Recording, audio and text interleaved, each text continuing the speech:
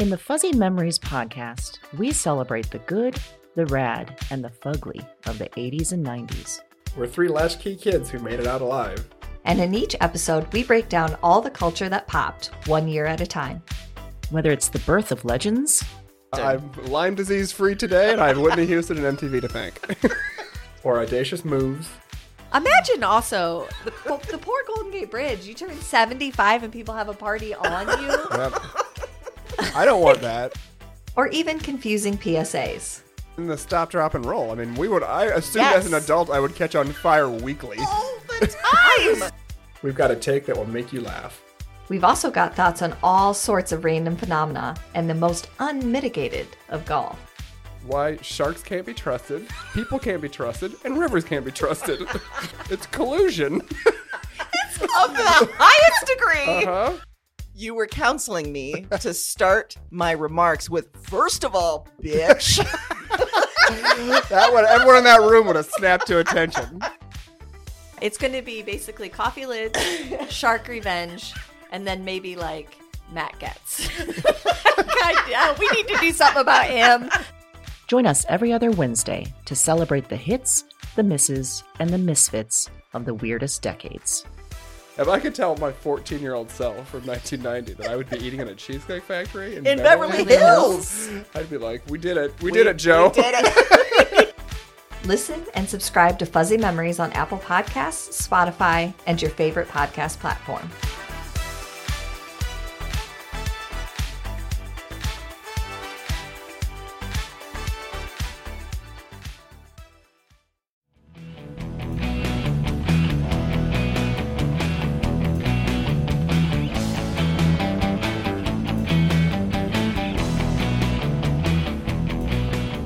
Hello and welcome to Broads and Books. I'm Amy. And I'm Erin, and this is a special Broads and Books bonus episode. Erin, quarantine can't keep us down. No, you're damn right it can't. We've been recording our weekly episodes via Zoom. And as we've said, it's been fine. It's not as fun as normal. No. But we are pushing ahead because we want to provide the best of content to you listeners. Yes. But then what we did this week was we added one of our favorite authors, and the conversation just became incredible. It absolutely did.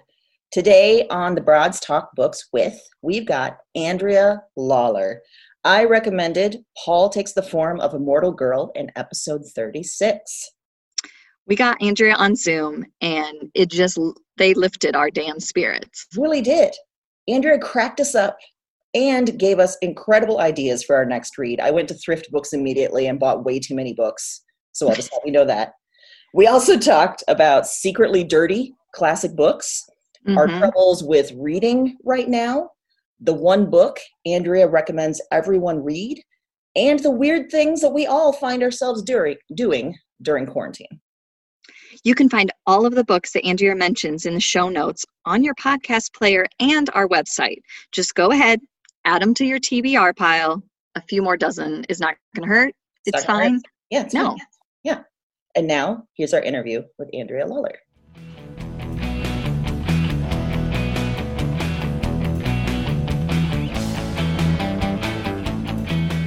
When you were a kid, when you were a teenager, did you have favorite books that you kept returning to, that you really remember very well? Absolutely. Yeah, I was a kid who mostly went to the library after school till my parents got off work. Mm-hmm. So I read a lot, and I'm an only child. So also there was a lot of reading, just a lot of being alone and reading. I was obsessed from a pretty early age with the Lawlor's Book of Greek Mythology, which is very beautiful illustrations and great stories. That's not particularly surprising. I was a kid who kept returning over and over to the same series of books, which I think a lot of people do. But the Dark is Rising series by Susan Cooper, the Ursula Le Guin's Earthsea books, the Tripod series by John Christopher, there were just like a lot of, I mean, I read the Narnia books, I read things like that, all of Madeline L'Engle, because she wrote like 30 books. So I like to get a writer and then read everything. I was a completist, which was of course a failed project as a child. I had this idea that I would just keep a list. I would read everything in the children's library in my town, and I would keep a list. And then at some point I was just working through the shelves, and I realized that they were getting new books. And then my mind exploded, and nothing has ever been okay since.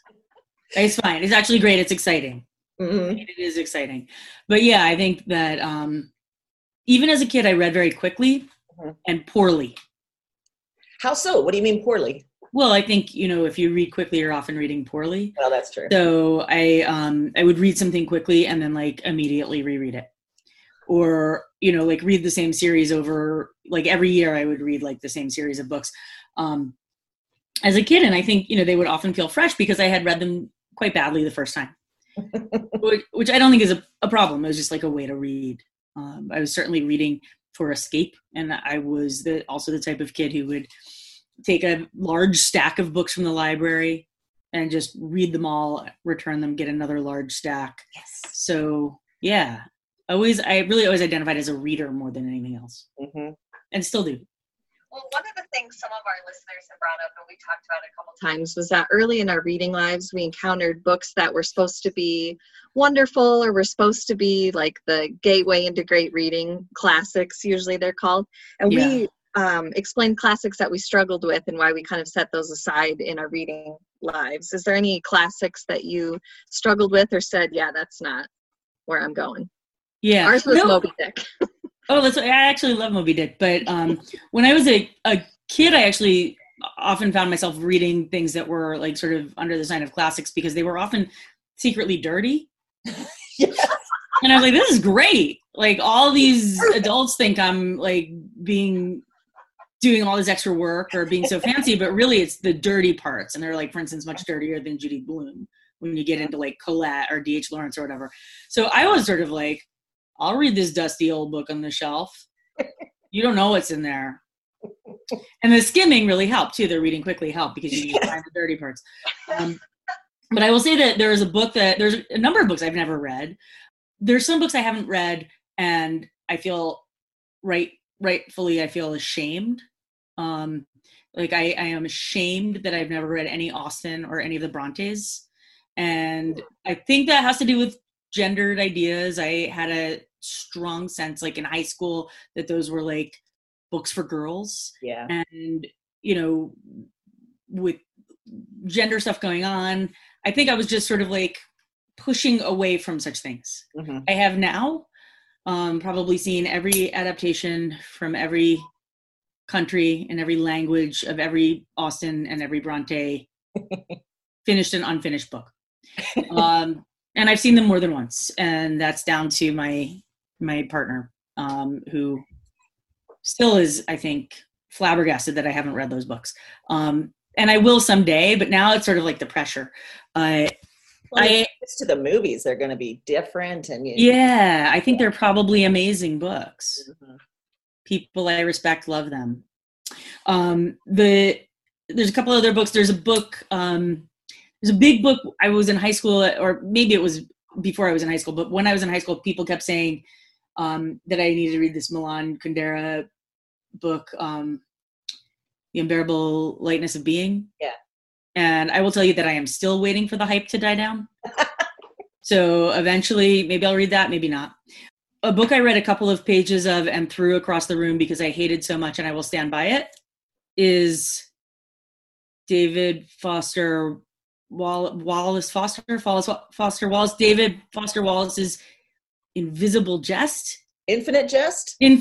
I don't know. I read like maybe 1 to 2 pages, and I threw a brand new hardcover. I was working at NYU Press at the time. I was probably 26 years old. There was a brand new hardcover, and I threw it actually across the office, and I broke the spine of a brand new hardcover. I think that the dude bro who worked as an editorial assistant at that time, I think he might have cried. But I felt so good that I've never looked back. I've also never read any Pynchon. Yeah, there's no need.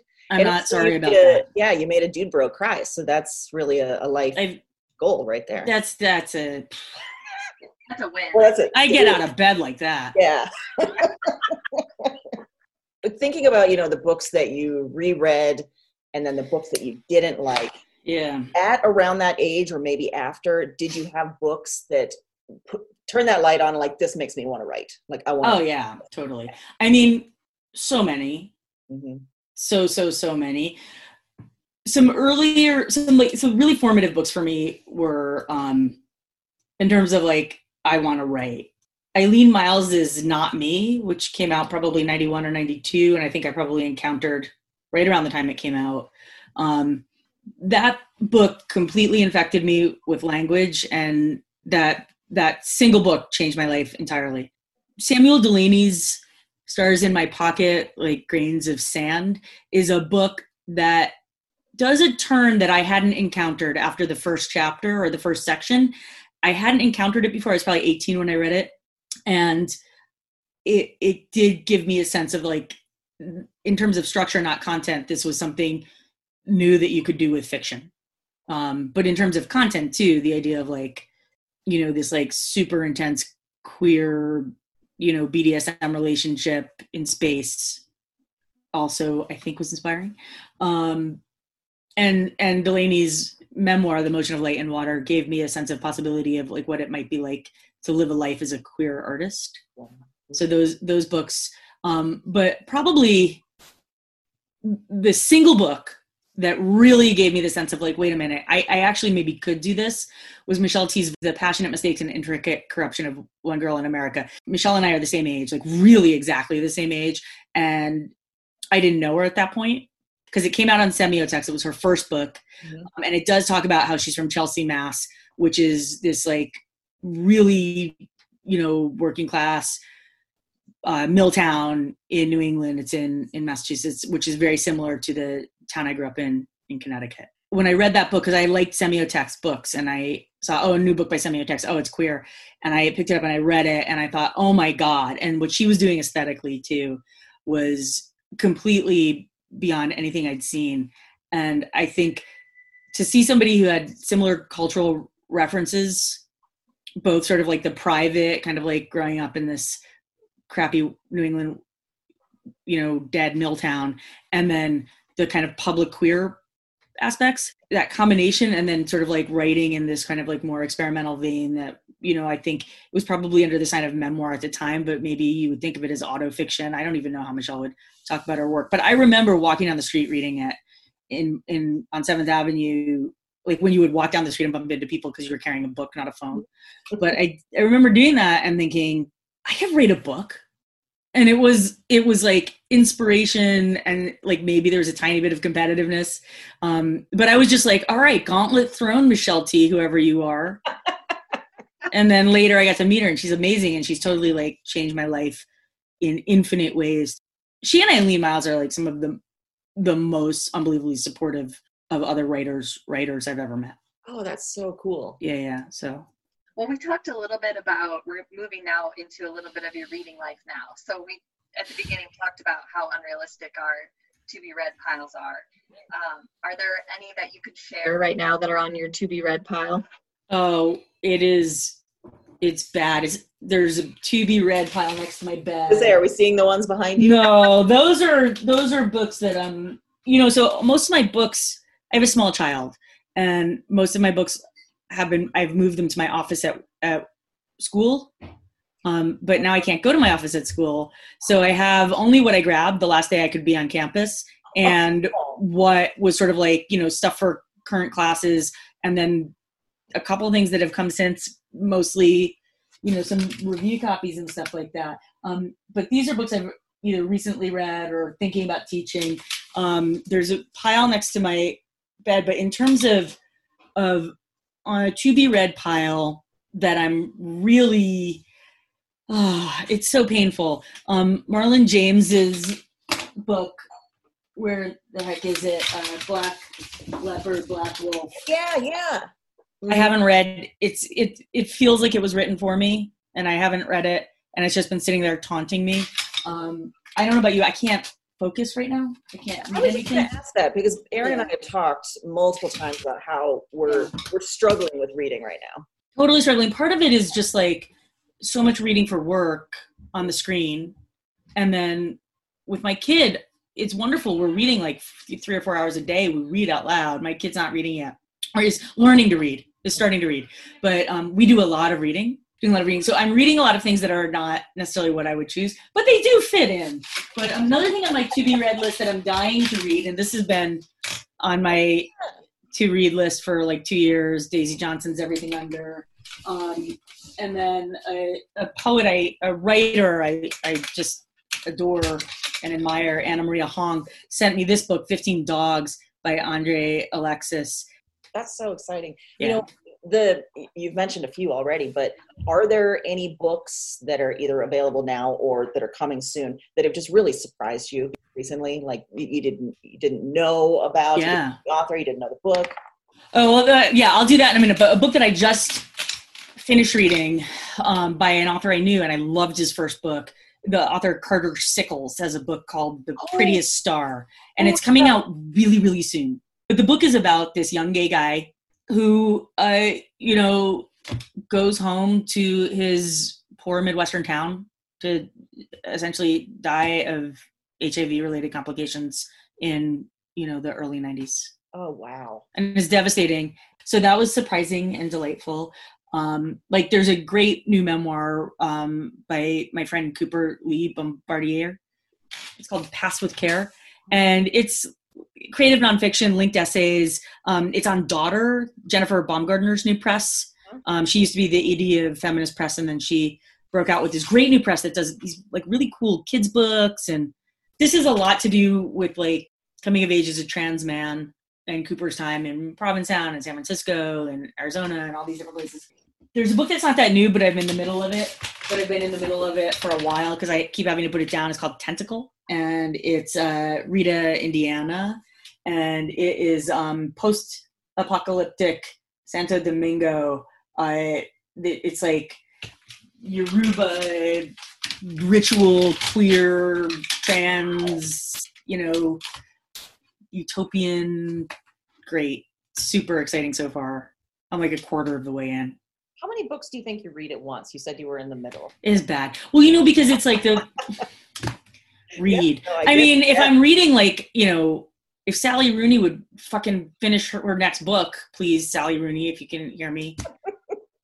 I can't take it anymore. Yeah, she'll hear you. But I would just read that at a time. There's some books it's like, okay, these books just take over your world. Yeah. And there's some books, and for me, I will say that almost all poetry and nonfiction into the category of I'm reading them at the same time as other things. And as well as more sort of experimental or innovative fiction or short stories. I'm rarely reading a book of short stories straight through. There's a great book of short stories called Salt Slow by Julia Armitage. And it's super weird and beautiful and dense and magic realist and queer. And I've been like parceling out the stories. Oh, that's great. Yeah. Or like Kimberly King Parsons, fantastic collection, Blacklight. I've been parceling out those stories. Like I've read Glow Hunters like 15 times. It came out like last year, but there's like 3 or 4 stories I haven't even read yet in that book. So, but if there's a really gripping novel, I will just go monogamous with it. There's a certain kind of like if there's like a social realist novel, or if there's a certain kind of science fiction and sometimes like a YA book, I can just sink in. Yeah. That is ultimately my preference.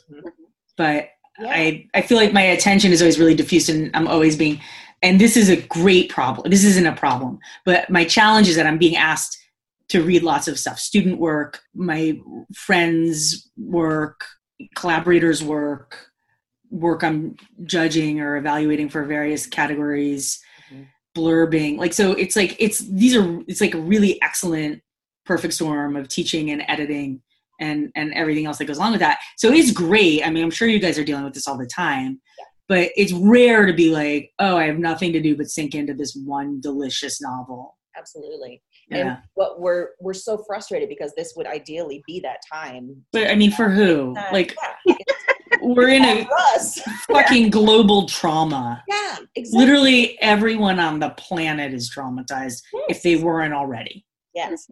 Right. Yeah. We had The Expanse, you know, like one episode of The Expanse tonight for a couple of weeks. That helped. I mean, go to space on television. That's my feeling. And then hopefully, but you know, and then I hope the writers for The Expanse can keep writing.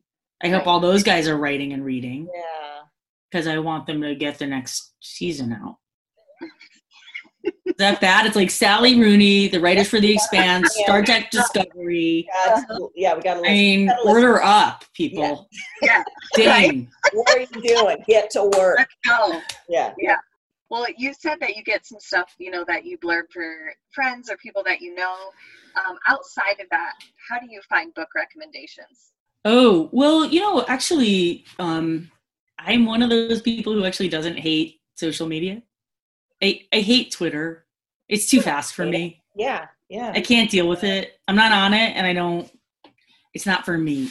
But I like Instagram because it's usually pretty pictures. So if I see a book cover over and over, yes. If I start seeing it over and over, then I pay attention to it. And then I see if it's people I know, and if it's people I actually know, or, you know, sometimes if it's booksellers I know, because I follow a lot of booksellers and book reviewers, you know, and book podcast type people I follow on Instagram. So that's like a way, since, I mean, even before this, I'm not going in bookstores as much as I used to. Mm-hmm. So for me, I used to just find books by like going in bookstores and looking at them. And also reading reviews, which I think I read fewer reviews now. Mm-hmm. And I sort of follow more, you know, Instagram stuff. There are podcasts that I listen to. I only listen to book podcasts. Should I be embarrassed to say that? Maybe not to you. But to others, but to others, I think, you know, other people really, that's great. But it's like, for me, it's like, that would be the one thing that's news I could use. Mm-hmm. Friends, Facebook, again, it's like, I'm a little embarrassed to say this, but friends are constantly, you know, people I really like on Facebook who I'm friends with are constantly doing things like, what are you reading right now? And then other people weigh in. And that's actually, I find tons of books that way. That's so cool. It's organic that way. And you kind of trust maybe where it feels nice. I don't know. I'm not judging it. I leave that to Twitter. Yeah. Let Twitter judge me. Right. Exactly. Aaron runs our Twitter account and I stay out of it. Like I don't right? either. Yeah, that was the best way to describe it. It's so fast. By the time I see something and I have a thought, I'm like, oh, it's over. Okay, I don't know. No. I mean, I took 15 years to finish a novel. Like, I can't be on Twitter. Right. You know what I mean? It's like, I'll get that. I'll subtweet that in 15 years. Watch out. Give me some time. We'll come back on that one. It's like, it's not like I don't know what it is. I know what it is. Yeah. But by the time I've mastered it to my own satisfaction, we won't have computers anymore. The internet's in everybody's heads. Oh, yeah, that's it. I know, it's so fucked. Okay, so we recommended Paul Takes the Form of a Mortal Girl. Thank you for that. Books. Yeah, love it. Love that book. Very kind of you. Do you, you know, you just said that it took you 15 years. Do you have any particular books in mind that kind of pushed you in the direction in which you wrote your novel? Do you have anything that particularly inspired you for that, do you think? I've always been interested in queer books. Mm-hmm. From the time I was a kid, finding whatever I could find.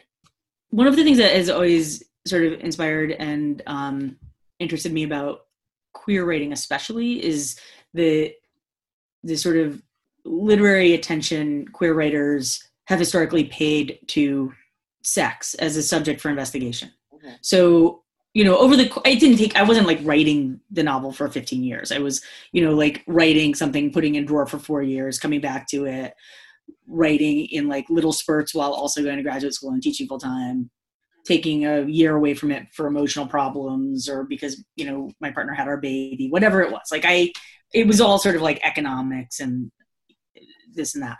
I wasn't like sitting and writing every day straight through for 15 years. Who does that? Right. Proust. Yeah.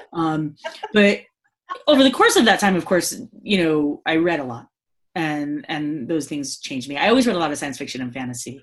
like Samuel Delany, of course, is a huge influence for me, a science fiction writer who writes about queer sex and really sorts of like boundary pushing in every direction. And his sort of willingness to do that shape what I thought was possible. But the writer John Rechy, his book City of Night and Numbers, especially Numbers. Recently for Center for Fiction, I was asked with a bunch of other queer writers to like pick a book that was sort of like in my, like that inspired my book, and like read a section of it and talk about it. And I went back to Numbers because I thought, well, this is in many ways the most obvious choice. It's about this guy who, Johnny Rico, he's like in town, and he's like over the course of 10 days, he's trying to figure out, he counts how many people he has sex with. And he's like keeping count, and it's a thing. And there's a little reference to it in Paul. And there's a little pastiche of Rechy's writing because it's very particular. And it's kind of like my love letter to John Rechy is like secretly in the book. But as I was rereading Numbers before this event, I was like, oh shit, I kind of rewrote that book. Like, like it really, there's so many of Rechy's concerns that were my concerns. And I didn't, it has nothing to do with shape-shifting, and it's just, but there's a lot in it that feels really like the quest and the compulsion and the sort of, and different, and curiosity and exploration and all these different kinds of things. So I think, John Rechy's Numbers is huge for me. As I said with Eileen Myles, I think Eileen Myles's work over the years, from Not Me, and then after I read Not Me, I actually was able to find earlier their very first books, Sappho's Boat and A Fresh Young Voice from the Plains. But also then, everything. Like there's not a book of Eileen's that I haven't read. And so that's a voice that's been with me for, 30 years. A really long time, like really in my head, in my syntax. When I read, I just want to be 1/10 as good as Eileen, it's sort of like Eileen's really the person who shaped me on a sentence level. And through that, through Eileen's writing, then like James Schuyler, Frank O'Hara, the New York School writers, and Eileen led me to writers like Dodie Bellamy and Kevin Killian, who I studied with in San Francisco. Wow. So she was Eileen and Michelle T and Samuel Delany really shaped my life. But there are other writers today who are doing stuff that I feel like I'm just like in such a, I feel so close to, like Garth Greenwell particularly. I feel so much kinship with his work. And the writer Paitim Stavachi, who wrote this book Crossing that came out last year, that's fantastic. And he also wrote this book, My Cat Yugoslavia, queer Albanian. He's awesome, really, really cool guy. Really, really interesting writer. And like other writers like Edouard Louis, the French writer, History of Violence and the End of Eddie. I love his work as well. And I mentioned Sally Rooney. I'm just going to claim Sally Rooney as a queer writer, and say, Conversations with Friends is legitimately a queer book. And I will argue, and I keep threatening to write an essay about this, that Normal People is like a very gay book, even though there's like not a gay in it. Except for the whole book is gay. I'll die on that hill. Anyway, all of which is to say, like, there are a lot of much younger writers writing today who I feel a lot of kinship with, because I think that they're interested in the way that sex shapes people's lives and the way class and sexual activity intertwine. So at the end of each episode, we like to ask, or each time we talk to an author, kind of a top 5 list of questions. And the first one is, what is your most memorable fan interaction? Whether that's funny, weird, touching, we've had all kinds. I embarrassed myself really badly by fanboying Susan Choi in the green room at the Austin Book Fair. And she was a little bit like, okay. And then I like kind of did it again at the Miami Book Fair. And then she was like, okay, I've seen you before. Like, you're not. She has you on a list somewhere. At that point, she was like, she was super nice. I am like obsessed with her writing. So I was like,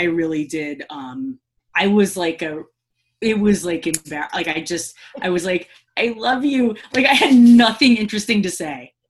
That's my most recent fan experience. Susan Choi. That's terrific. Yeah. You're on a list somewhere for sure. I know. No, I totally am. Oh my God. It's I'm really. not that person, Anne. Yeah. I think you talked a little bit about this, but who, in the writing community, people that you either looked up to or that you were just meeting, who did you get to meet that you were really excited about and it was great? It was everything you hoped it would be. You know what's kind of weird is it's like almost every writer that I've ever really looked up to has been amazing. I haven't had those experiences where people have a shitty time with a writer. I mean, Samuel Delaney, he was such a hero to me. He was so important to me as a young person. And then when I got to not just meet him, but study with him at Temple in a graduate program, it was, 5 minutes in the hallway with him, you learn more about writing than 5 years in some other program. But he's also just a really loving and kind person. We did this queer and trans open mic. My colleague Samuel Ace, he's a poet. He and I do this at Mount Holyoke this year was our 4th annual open mic, and we usually do it at the art museum, and the students read, and we get local queer and trans writers to come, and we get great people because we live in Western Mass and there's a lot of people here. But this year we had to do it on Zoom, and I just put this call out to just tons of queer, and Sam did too, just tons of queer and trans writer friends we knew, would you come? And I just was Samuel Delaney, he always used to say, when you're submitting work, submit to your top choice first and go down the list. But, if the New Yorker's your dream, submit to the New Yorker. Yeah. So I wrote to him as well as everybody else. I wrote to 30 people, and we had amazing people like Tori Peters and Kava Akbar, and a bunch of people said yes and came, and they read a little bit and they stayed, Kay Gabriel, and they listened to the students, and the students were blown away and totally moved. But we had that thing where you couldn't see everybody. You could just see the person reading and the hosts. Because there were 100 people there. Yeah. But we agreed at the end we would uninvisibilize everybody. We would show everybody. That's the word. We would reveal everybody. So there's this big reveal at the end. And Chip was there. Samuel Delaney came. And we were like, "You want to read something?" He's like, "No, I just wanted to be together." Oh, that's so cool. I just want to come. And it's just that spirit of community. Yeah. It's so powerful. And I think it was extremely moving for my students, but it was so moving for us. We all just kind of died in a good way. How would you say your love or joy of reading has changed since you became a published writer? Well, when you see how the sausage is made, I mean, you all know how the sausage is made. Changes, yeah. You're all right. That person has a publicist. I think I worked in publishing out of college. I worked at Emily Press for a number of years in marketing. I was a bookseller at Dog-Eared Books in San Francisco and Robbins in Philly, and now Voyager and the Third Eye in Provincetown. I may have worked elsewhere too. I've worked in a number of bookstores. I've worked in publishing as a marketing person. I teach creative writing. So I'm a gatekeeper. I've been an editor at Fence for a number of years. Reluctantly or not, I'm seeing on the inside all of the ways that things become canonical or they become noticed or, and having a book that came out on a very small but mighty press, Rescue Press, yes. And seeing the way in which, but I came out in a small press world too. I did zines and then I did chapbooks. I had a little press called Pocket Myths that I did these retellings of mythology with other people in the early aughts.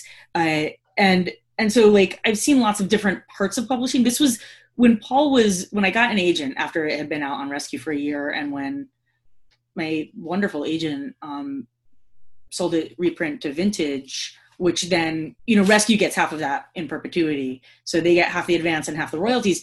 It means that more obscure or innovative or, more poetry books get, Rescue does really, really good work and they make beautiful objects. And so I'm delighted that this has benefited them. And the people I've worked with at Vintage and at Picador in the UK have been phenomenal. Like, they've been really wonderful humans. And the Whiting has been amazing, and working with everybody there, like learning about how all of that stuff works. There were things I didn't know about from being a bookseller or a teacher or working in university press publishing. It is startling to, like, what happened with American Dirt seems like totally obvious to me that would happen. It's like things are sort of ordained to be bestseller. To be the next thing. Yeah. Yes. And I think, and I think that does a disservice to everybody. Her advance could have been a modest advance for 200 writers. Yeah. Or more. I don't know. Like, the whole thing is insane, right? So all of that, like, not even getting into anything about the book, just getting into the economics of it. It's disgusting. Yeah. And so I think that sort of way in which the inequities, the systemic injustice that we're already dealing with it's just embedded in publishing. But then you see it and you're sort of like, oh, why is this book that, now I'm not talking about American Dirt, I haven't read it, but why is this like totally fine book the best book? Yeah. And why is this actually genius book nowhere but on the like coffee tables of my MFA friends? Yeah, it's very very frustrating. You have mentioned a ton of books in our talk so far that also sorry. No, this is I'm like that Portlandia skit. Read it.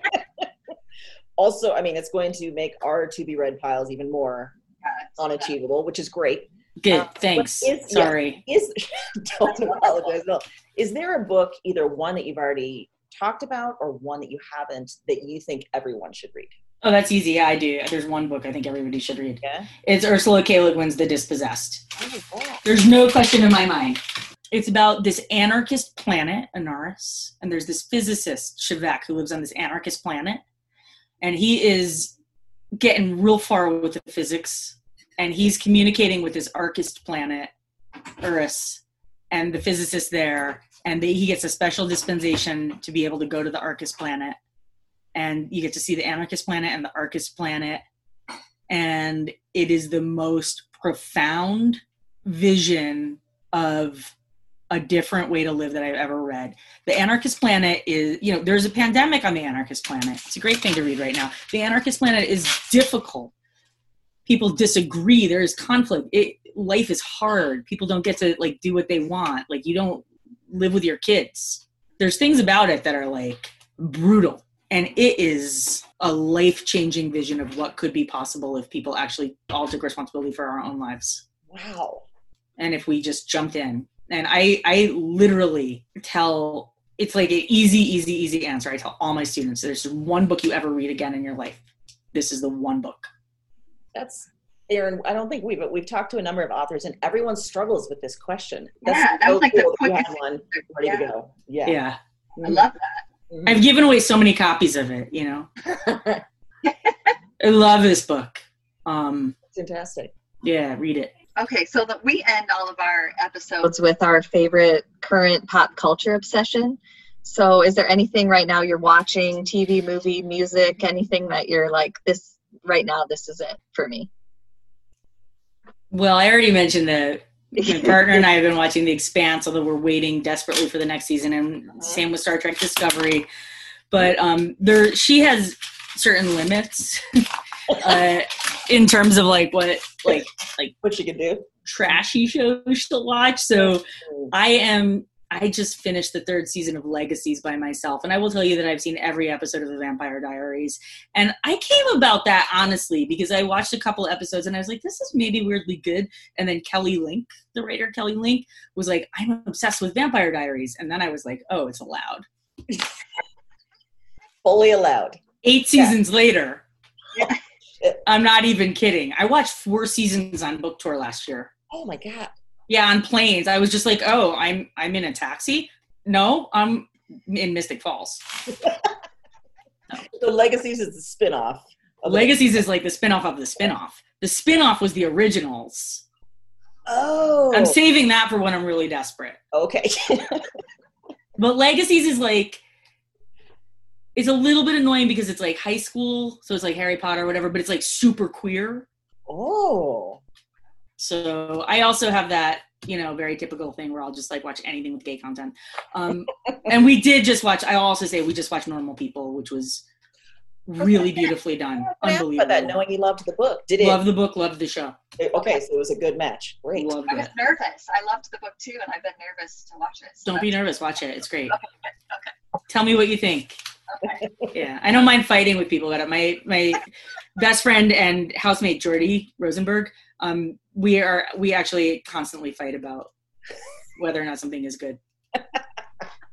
By good, it means like he's like, listen to this like noise punk, and I'm like, listen to this, the Shins. There you go. You know what I mean? So he's like, your taste is trash. I'm like, your taste is unlistenable. It sounds like a fun, fantastic friendship.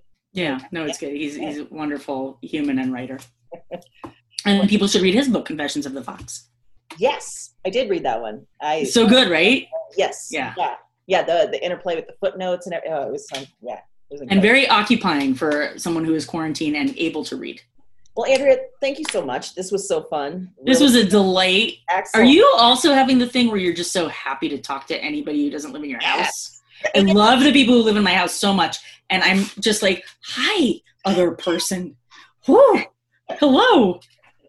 Erin and I have been talking about how we've been doing things that we don't recognize ourselves. Like suddenly Erin's been mushroom hunting, and suddenly awesome. Like things that we, nature and stuff. Outside of my comfort zone for sure. Like a hike, that's not my normal. So. Same. Oh my God, I'm an indoorsman. I do not. Yeah, me too. And that sounded good. Yeah. I was like, things are going weird up here. Yeah. But we planted a peach tree yesterday. Whoa. I know.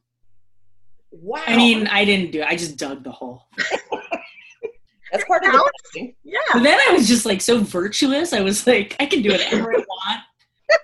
After our child goes to bed, I can just do whatever I want because I dug a hole. I can watch magazines all I want. I planted a peach tree, so. Right? That is pretty impressive, though. I know, it was impressive. I mean, it's like very small. Doesn't matter. Okay. Planted a peach. Thank you. Yeah. Appreciate it, guys. Thank you. Thank you for that.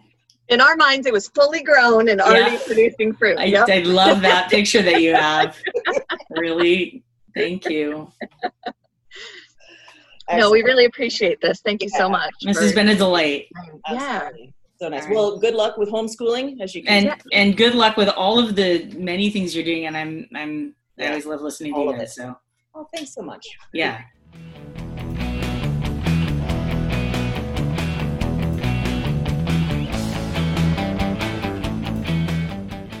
So, Erin, that was our conversation with Andrea Lawlor. It was a damn delight. It was a damn delight. It was so fun. It was. And we, prior to this, we have only talked to authors via audio, but this time around, we talked to Andrea via Zoom, and it was so much fun. It was. It really added something. I don't love the visual all the time. I think because of myself, but it was great to be able to see everyone and converse, and loved it. Yes, and one thing Andrea kept doing was recommending a book and then showing us the book from the bookshelf next to the desk where Andrea was recording, which was great. I love the visual aids. It was terrific. It was terrific. Yes, it was fantastic. I love seeing that little bit of insight. Yes. And there was like a secret door behind Andrea that their partner kept coming in and out. So we got a little glimpse of quarantine life too. Yes, we did. Yeah, I forgot about that. That was great. Yes. I loved the part when they were talking about reading classic, dusty library books because they might have dirty parts and just skipping to the dirty parts. Like, thank you for calling out what so many of us did. Yes, we all searched for smut. We were talking about the showing the books and the secret door. And if there's one way to just put yourself in my heart, it is showing me your TBR piles that are all over the house. That makes me feel so good. Yeah. Andrea has TBR piles in the office, in work office, like multiple places. So it was very cool to know. Yes. Yeah. Very I also gratifying. liked that Andrea readily admitted that they are struggling with reading right now and that there shouldn't be shame about it. Mhm. Andrea just said, like, we're all going through a global trauma.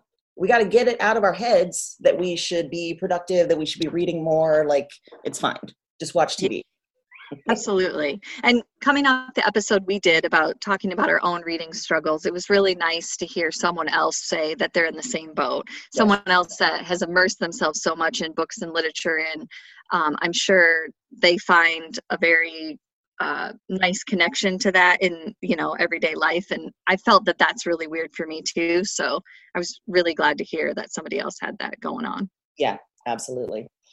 I liked towards the end of our interview, Andrea was absolutely gracious, of course, and such a fun, willing participant in everything.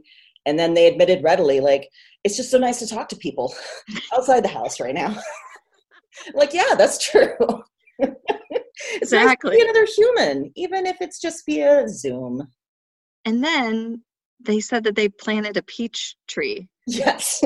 And I was like, okay, well, you win quarantine because I've done nothing to help move society forward. Yeah, Andrea Lawlor wins quarantine. So Mhm. that's done. That's decided. One other thing that I think is that you and I often talk a lot ahead of time about if an author is going to enjoy us or enjoy our brand of humor or our brand of weirdness. And can I tell you that Andrea was perfect? So perfect.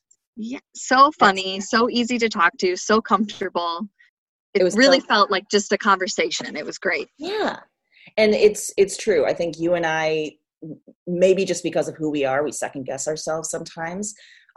Just for our listeners' benefits, we're just reaching out to authors that we love and saying, hey, we would love to talk to you. Would you be interested? And here's what we do. So we're letting them know, kind of what our show's about and, how to listen and all that kind of stuff. So it shouldn't be a surprise that people are interested to join us if they like what they hear. But, we second guess ourselves and we think, oh, they're probably just trying to do us a solid and not, really enjoy us. But it was terrific. Andrea was so game, so fun. Yeah, it really was. It felt very much like a conversation that you could have with a good friend. Yeah. That's what I felt like. So I guess now I'm just saying that they're my good friend. Yeah, I think. Because I'm sure that's not creepy. So 2 things, Andrea Lawlor, we're coming for you. You're our friend, whether you want to be or not. And maybe even an honorary broad. I don't know. I mean, is that too much? Yeah. Okay, yeah. Mm-mm. So, No. I mean, I hope they're not afraid of our enthusiasm and energy. But you know what? It doesn't matter. That's where we're at. Exactly. Yeah, we love you. We brought it. This is all that you can ask for. So we will be back next Wednesday with our regular weekly themed episodes. And in the meantime, you can head to our website, broadsandbooks.com, and check out all of those episodes and our bonus episodes. If you subscribe now, you'll get them all direct to you. They'll just appear.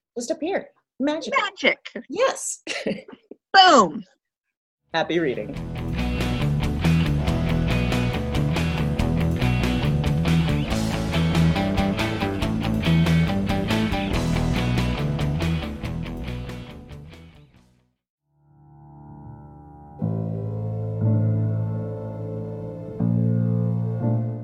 I'm up again. Same night, another dream. Before trying this recording thing, I didn't remember much of anything of these dreams. I didn't remember much from any of the women. And one night of doing this, and it's broken things open. The dreams they're in me, and they're coming out of me, and... Talk to me. I am not broken. I am the most whole, most real. Cause their despair. I wait for the word. Witch. Look at the mad woman in her cage. She was a woman with holes inside her. That was the heaviest factor, the final evidence, the heart of the issue. Somehow, you understand this. You hear me. Wherever you are, whatever this is, you... This isn't a dream journal anymore. It's not. It's just fact. Because now this is some sort of record. What are these dreams? Maybe there's a better question. Who are these women?